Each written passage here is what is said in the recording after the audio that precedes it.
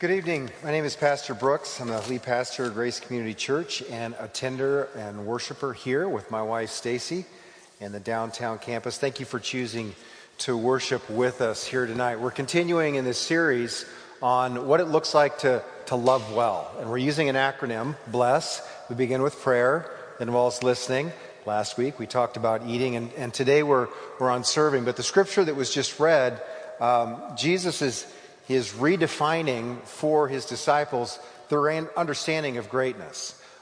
Confession, and I don't know if it's a confession so much as a reality. It's not like it's sin or anything. But so when I grew up as a kid, I don't know, sometime about maybe 11, 12, certainly my early teen years, I started to desire to be really good at something, anything. Started out, I would just try to be funny. I'd be the comedian, the class clown. I wanted to be noticed and good at something. Good at something. Sports was an avenue that I chose. I wanted to be the best at anything, and it was either football or wrestling. And I think probably at a younger age, and even in a young adult life, my motives were, fairly narcissistic. In some ways, just wanting to be noticed. Some of them weren't necessarily narcissism so much as I wanted to matter. And here's the thing, while that sounds maybe kind of self-centered, there is a sense in which God is hardwired into each and every single one of us a desire to be great. Why? Because we're image bearers. And we reflect the glory of a great God. So in one sense, having a sense of significance and a sense of purpose and being great is holy, righteous, and good. Now, the fall skews all of that. And what we've seen in the scripture that Olivia just read there is the disciples wrestling with the desire to be great, and Jesus doesn't rebuke them. He doesn't say, no, you shouldn't want to be great. He just says, no, you don't understand what greatness is. You don't understand what greatness is. So let's take a look at this scripture here. We're on number 4 here, the serve section here. And so the context is you have a mom. Super awkward. The mom here, sons of Zebedee, comes to Jesus with her sons and kneels before him and asks him for something. And Jesus says to her, well, what do you want? And she says to him, say that these 2 sons of mine are to sit one at your right hand and one at your left in your kingdom. Now, most of you are at the age right now where your mom is just awkward, right? So how many of you are just dying inside right now? If you're James and you're John and your mother, she's probably in her 50s or late 40s, and she comes up to Jesus and she drops this, you're probably just crawling out of your skin. Or James and John actually want what she wants. Now, Mark records this as James and John coming to Jesus. Mark doesn't even mention the mom. So this is really a trio here. They're trying to come alongside Jesus. And you look at that at first glance and you say, what gall? What gall? I mean, who does this?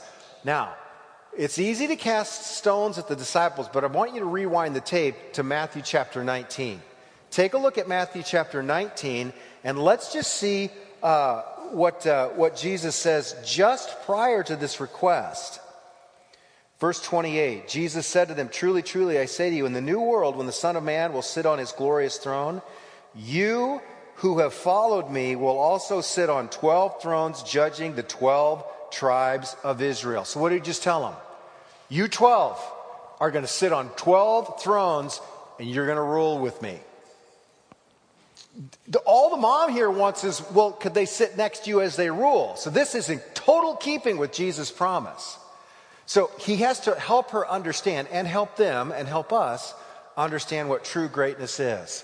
She says, say these 2 sons are sit at your right hand and one at your left. And Jesus answers, verse 22, you don't know what you're asking. Are you able to drink the cup that I am to drink? And they said, we are able. He said to them, you will drink my cup.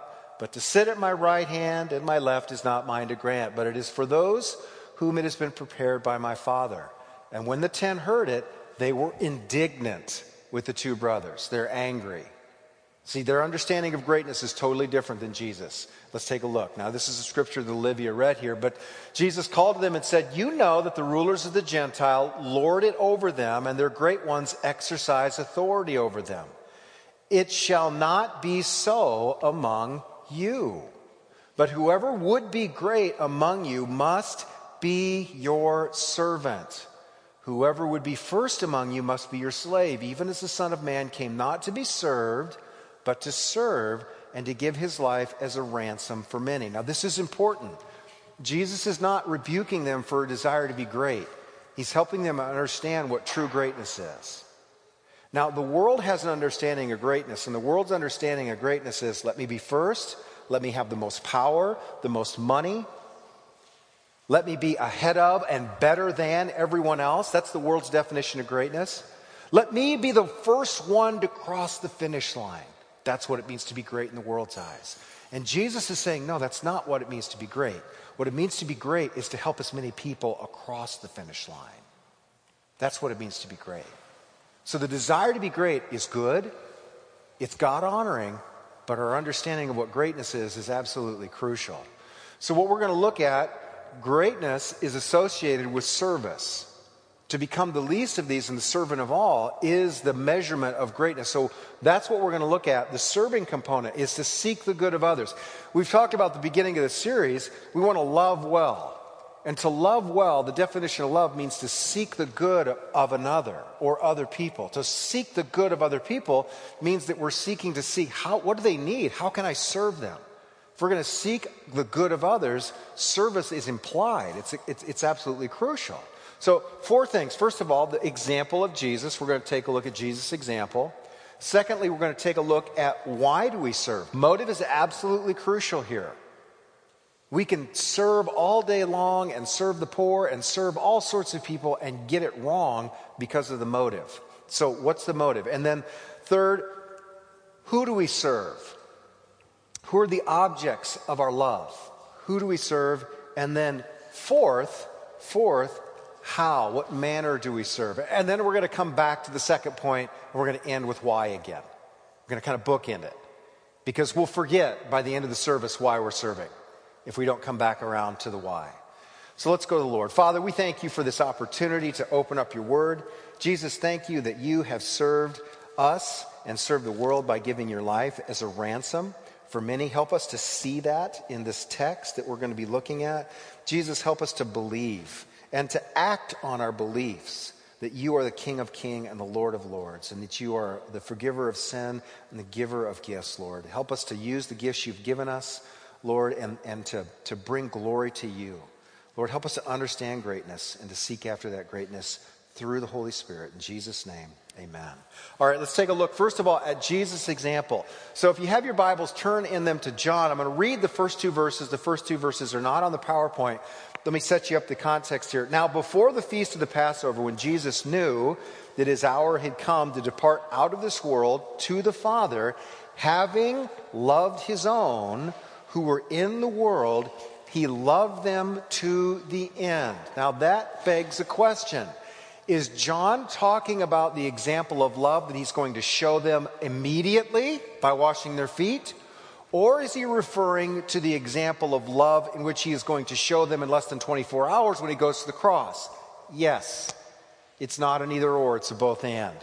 This is a tangible expression of love immediately that we're going to see, which foreshadows an even greater demonstration of love within the next 24 hours when Jesus is speaking these words. So let's take a look. Jesus, knowing that the Father had given all things into his hand and that he had come from God and was going back to God, he rose from supper and he laid aside his outer garments, and taking a towel, he tied it around his waist. And he poured water into a basin and began to wash the disciples' feet and to wipe them with the towel that was wrapped around him. So, this is the beginning of a meal. And last week we talked about, Pastor Jason talked about eating. How many of you within the last month, you have either exercised the gift and the practice of hospitality, or you have been exercised by someone else with their gift of hospitality? How many of you have done that? You've had a meal with someone else. Good. We're practicing what we preach. Now, When you went to this meal or you had guests over to this meal, how many of you, upon their entry into your home, took their shoes off and you cleaned the toe jam out from between their toes before they ate? How many? There's one, the Blackleys, because your brothers have toe jam. That is correct, isn't it? Dolly could testify to this. So we have one, so that's good. But you understand that this is typically not something Americans do. And there's a reason for that. We don't have open sewage in our streets. They did. In the first century, they didn't have underground sewage. People would just take their sewage and they would toss it out the window. So when people would walk out in the streets, in the public square, the public venue, it was literally filthy. It wasn't just dusty, it was disgusting. So when someone would come to dinner, it was customary to have a water basin where they at least could clean their feet off for themselves. If someone else did it, that service was delegated to someone on the lowest place in the social strata, a slave, a servant. But the keeper of the house, the nobility, would never stoop to wash someone's feet. You may ask them to wash their own feet, but you wouldn't wash their feet for them. Now, Jesus breaks protocol here, and he stoops to wash his own disciples' feet. Now, I won't show you the scripture, but in verse 6, what does Peter do? If you're familiar with the story, Peter's like, no, may it never be. You shall not wash my feet. Of course, Jesus says, Peter, if I don't wash your feet, you have no part in me.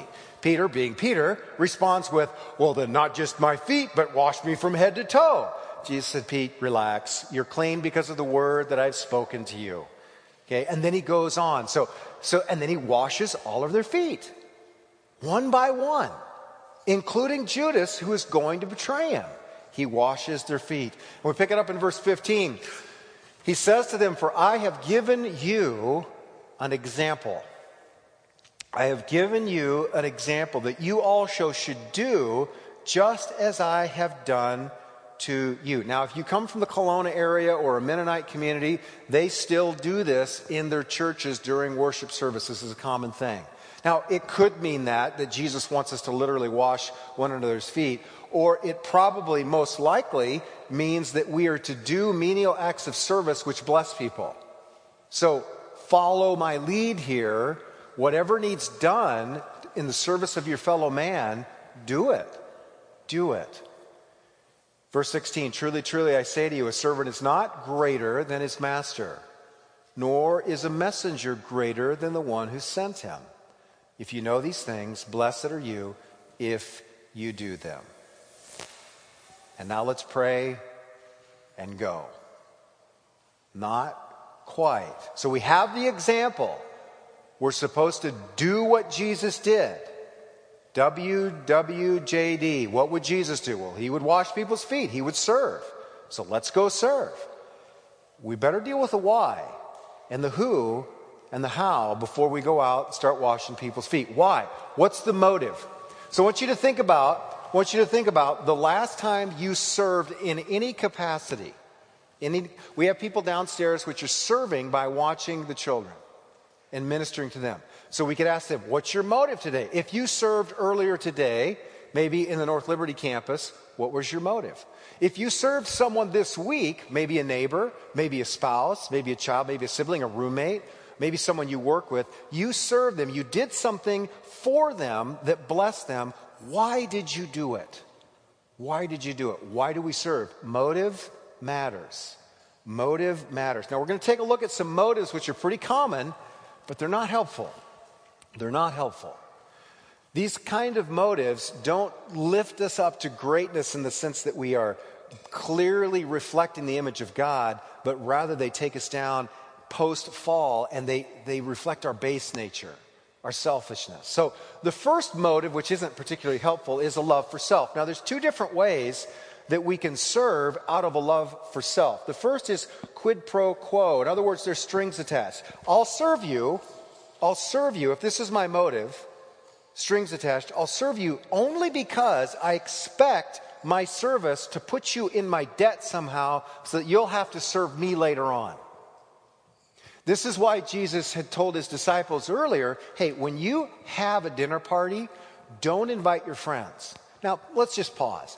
Is Jesus giving us an absolute command that we should never invite our friends and family over for dinner? No, that's not even possible. What he's saying is, don't fall into the quid pro quo motive for inviting people over. Don't invite the popular in the sense that if I get close to this person and I invite them to my home, maybe they'll invite. It's called networking. This is what networkers do. Well, here's my card. Let's have coffee. I'll do something for you in the hopes that I can get you in my debt, and later you'll be able to do something for me. Now, that works in a society where we need things and other people need our services, but the motive here is purely, well, I'm going to serve them so later they can serve me. Here the motive is strictly selfish. It gets things done. It gets things done. But those who can't serve you will never be served. The least of these are left out of the equation because they have nothing to offer. They have nothing to offer if this is our motive. If this is our motive. So there's quid pro quo, a love for self. There's also a related type of love for self, which is a little bit different. And this one is, no, there it is, Instagram. It's not strings attached, it's selfie attached. This motive is, I feel good about myself. I want everyone to notice. I want everyone to notice that I'm serving. I don't necessarily expect someone to do something for me, but I want to be noticed for my service. And it makes me feel good when others see me serve. I actually wrote this and then realized I've done this. I have put a picture on Facebook years ago. I had a team of people that went from Grace, including my family, to South Africa, and we served and did vacation Bible schools in the townships outside Johannesburg in South Africa. And, you know, you're serving with all these little kids, all these little poor kids, and they all gather around you. It's like, and I put that on Facebook, and I just want to vomit now that I remember back. Now, by the way, it's not wrong to post your pictures on Facebook as you serve other people, but it's like, ooh, yeah, that's literally what I did. Selfies attached.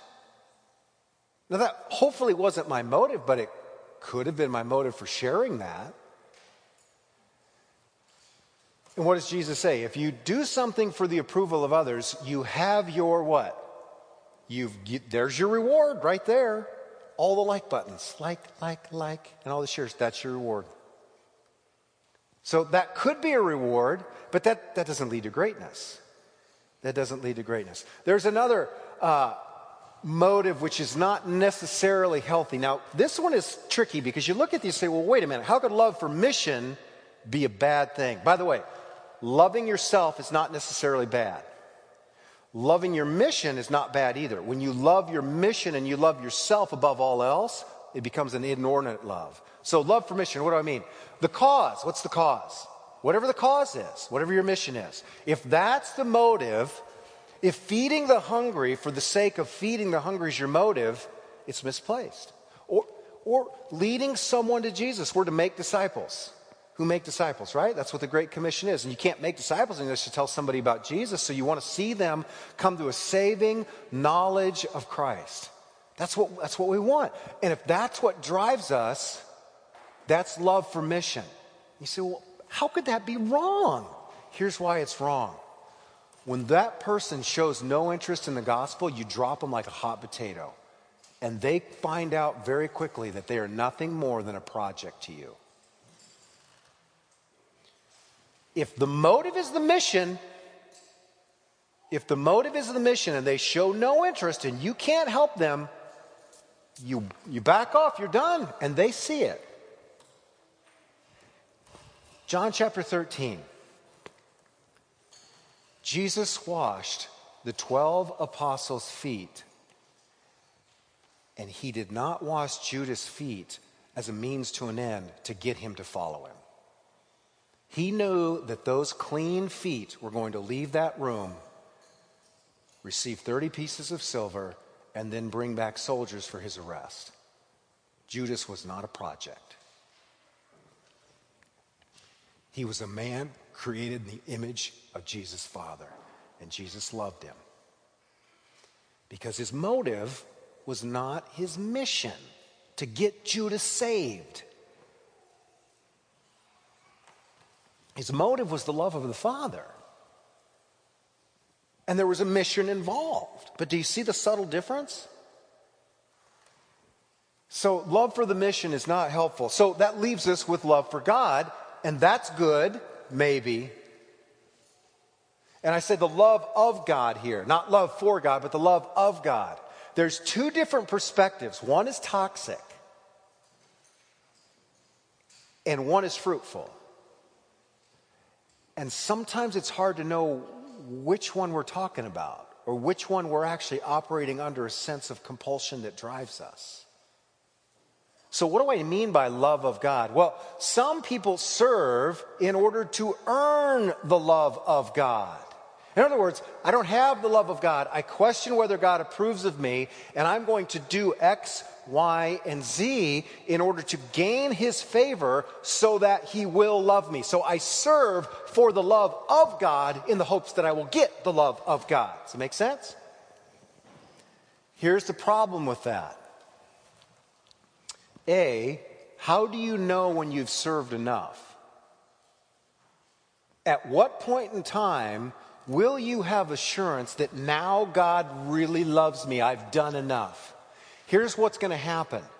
You're always going to live with a cloud of doubt over your head that you've ever done enough. Or worse, you'll be convinced that you have. And you will look at your own righteousness and you will say, well, God loves me. On what basis? Well, because of all that I've done. And you will become just like a Pharisee. To serve for the love of God in the hopes that I will gain the love of God is legalism. It's the law. It leads to bondage. It leads to all things which are not good. Which are not good. Now I'm going to assume, and maybe this is a bad assumption, but most of you probably are at least familiar with what we refer to as the gospel. In other words, for God so loved the world that he gave his only son so that whoever what? Believes shall not perish but have everlasting life. So the basis of God's love is to receive it by faith. Paul says it this way in Galatians chapter 2, verse 8. He says, it is by grace through faith that you have been saved, not by works, so that no one can boast, right? So we know this. We're justified by faith. We're declared not guilty by faith. We're declared righteous by faith. It's the free gift. It's the free gift. So we know this, right? Or do we? We know it here. We know it here. But let me ask you this. After a bad week of failure, you didn't serve. You served yourself, but you didn't serve others. You know God technically has to love you because he said he does. But do you feel like he likes you at that moment? How many of you have times where you know God has to love you because he said so, but you're pretty sure he's not really liking you in the moment? Anybody been there? You're still in point number one. You're not convinced that his love for you has nothing to do with your service for him. So your confessional theology is different from your functional theology. I've been there. I wax and wane. So this isn't simply a matter of, oh yeah, I know, justification by faith, it's not by works. I'm talking to people who know they are justified by faith, and yet they still struggle with it. In other words, they're not convinced that the basis of God's love is separate from their serving him. So that's toxic. That will lead to nothing good. So let's take a look at the love of God that is good. I serve in response to the love of God. It is the love of God which actually compels me to service. This is what Paul says in 2 Corinthians chapter 5, verse 14. For the love of Christ compels me. He's already received the love of Christ, and that's the fuel that pushes him into service. He's not serving so he can get it. He's serving because he's got it. That's crucial that we understand the distinction. Crucial that we understand the distinction. Let's take a look here. Why do we serve? We serve because it's worship. Our service is worship. Paul says, in Romans chapter 12, I appeal to you, therefore, brothers, on the basis of God's mercies. In other words, parenthetically, see chapters 1 through 11 on the gospel. I appeal to you on the basis of the love of God, tangibly expressed by the sacrifice, the death, burial, and resurrection of Christ. I appeal to you on that basis, the love of God, to offer yourself as a living sacrifice, holy and pleasing God. This is your spiritual act of worship. Now that's how the ESV translates this. The NIV translates it, this is your reasonable act of service. That word worship can be translated interchangeably with service. It means stuff you do for God. Service, worship. You say, well, I thought worship is what we do in the 3 songs when Bo plays the keyboards here. Well, that's part of worship, but that's a very, very narrow thing that we do. That's called praise. We are worshiping God through praise. But the individuals that are downstairs taking care of the kiddos, they're worshiping. And individuals that are working at the university, if they're in Christ and they're serving and they're teaching or they're doing research, they're worshiping there. Moms that are changing or dads that are changing diapers in the middle of the night, they're worshiping as they're serving. When you mow your neighbor's lawn, you're worshiping as you serve them. Anything you do is an act of worship if it's done for the glory of God. One more verse before we move on here. This is such an important verse. We have to see it. It pertains to our motive. Jason mentioned it in the video indirectly. Philippians chapter 2, Paul says in verse 3, do nothing from rivalry or conceit, but in humility count others more significant than yourself. Let each of you look not only to your own interests, but also the interests of others. Having this mind among yourself, which is yours in Christ. That's what Jason mentioned in the video. We have the mind of Christ. Who, though he was in the form of God, did not count equality with God a thing to be grasped, but he made himself nothing, taking the form of a servant, being born in the likeness of men, being found in human form, he humbled himself by becoming obedient to the point of death, even death on a cross. Therefore God has highly exalted him and bestowed on him the name that is above every name. The basis for our service is that Christ has first served us. That's the motive. The love of God already received through the person, the death, burial, and resurrection of Christ. Okay, let's move on here. So, who do we serve? Who do we serve? Well, we're supposed to love the Lord our God with all our heart, soul, mind, and strength. So we serve the Lord, right? But we're also supposed to love our neighbor as ourselves. So we serve our neighbor. Well, who's our neighbor? That question is immediately asked, and Jesus says it's the wrong question. And that's why we get the parable of the Good Samaritan, which I'm not going to go through in detail, but the summary, Jesus says, which of these 3, the Levite, the priest, or the Samaritan, which of these 3 proved to be a neighbor to the man who fell among robbers? And they said, well, the one who showed him mercy. And Jesus said, there you go. Go and do likewise. In other words, we seek to be the neighbor. We don't ask the question, who's my neighbor? Who's our neighbor? Whoever has a need. Anyone who has a need and we're in a position to meet that need, they are our neighbor. That could be our spouse, that could be our kids, that could be our roommate, that could be the people we work with, could be the people that we go to class with. It could be our enemies, people that loathe us. It's whoever has a need. Whoever has a need. So practically, on a practical matter, start with the people that are in your nearest vicinity. Your brothers and sisters in Christ, the people that you commune with, the people that you spend the most time with. This also includes where you work. We often overlook this. You say, well, wait a minute. If I'm at work, my motive for being at work is I draw a paycheck. Yeah, that's true. But you can serve people in the midst of drawing a paycheck who are created in the image and likeness of God and bring glory to God as you serve. You can do that. There's too many people that have this attitude, myself included. When I'm working on my home and I'm doing a home project like drywalling, or I'm framing up some walls, or I'm doing plumbing, and I get to the point where it's not as good as it could be or even should be, and I'll make comments with whoever I'm working with, and I'll say this, well, it's good enough for who it's for. Or how many of you ever heard this? It's good enough for government work. Have anybody ever heard that? Okay. What does that mean? It means that I'm going to stop with the excellence right now because of who I am serving. Well, that's the problem. Who are we serving? Ultimately, our service isn't our neighbor. Our service is the Lord. This is the how do we serve. It moves beyond who to how. Paul says in Colossians 3:17, whatever you do, in word or deed, do everything in the name of the Lord Jesus Christ, giving thanks to the Father through him. Everything we do is a pretty wide umbrella. That means everything we do.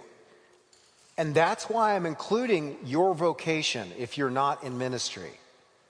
That is the place you spend the most time, your most waking hours are, for many of you, in school. And when you're out of school, it will be where you work. So that is the place where you are to serve others with excellence and thereby bringing glory to your Father. You say, well, do I have to share the gospel? Not necessarily. You just have to do what you do well, which gives you an opportunity later to share why you do what you do well.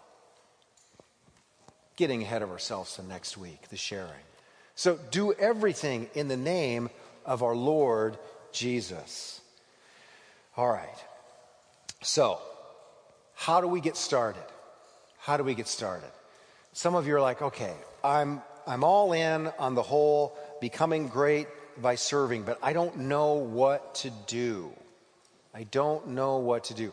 Paul in Romans chapter 12, verse 3 says, don't consider yourselves more highly than you ought to think, but think of yourself in accordance with sober judgment, according to the measure of faith and grace that God has given you.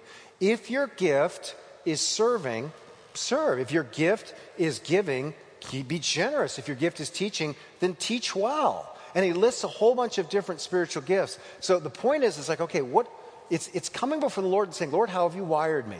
What does it begin with? Bless begins with what? Begin with prayer. That's where we start. Say, okay, Lord, I want to become a servant. I don't know where to start. Show me. Show me how you've wired me. How can I serve? And then what follows, begin with prayer. What's next?